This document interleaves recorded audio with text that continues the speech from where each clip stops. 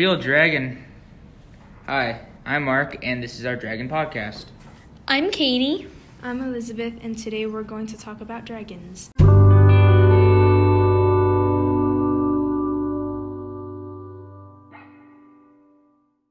Dragons first appeared in 1260 AD. If dragons ever did exist, they were extinct around 70 million years ago, about the same time as dinosaurs. Did you know dragons originated in Europe and China? People speculate the myth of dragons was created through the thought of lizards and dinosaurs. Dragons are a symbol of evil in Chivalric and Christian traditions. In the East, they are a symbol of supernatural power, wisdom, strength, and hidden knowledge. In most traditions, dragons stand for chaos and untamed nature. Vikings normally had dragon heads on the head of their ships to scare off monsters in the sea. There are 6 main types of dragons. If you include the Greek mythology dragon, there are 7. The standard Western dragon is what we imagine them as today.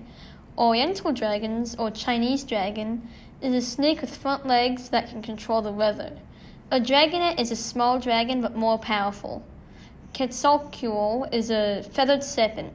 It is a snake with the wings and feathers from the Mexican mythology. An African dragon is just a snake with wings.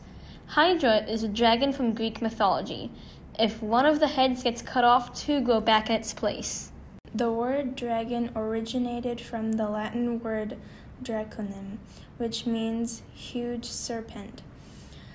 Western or Chinese dragons tend to be smaller creatures with no wings and are friends with humans. In many legends and mythologies, dragons breathe fire, but are also known have frost breath. Most dragons have wings. Dragons also lay eggs.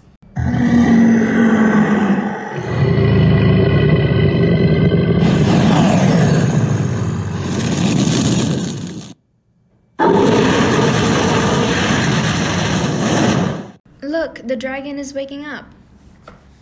My favorite dragons are Ice Wings and Sea Wings from a book series called Wings of Fire. And my favorite dragon is a Hydra from Greek mythology. Mine is also the Hydra dragon. It just seems cool. Thank you for spending your time listening to our podcast. Thank you and goodbye. This episode of a Dragon Podcast was brought to you by Elizabeth, Katie, and Mark.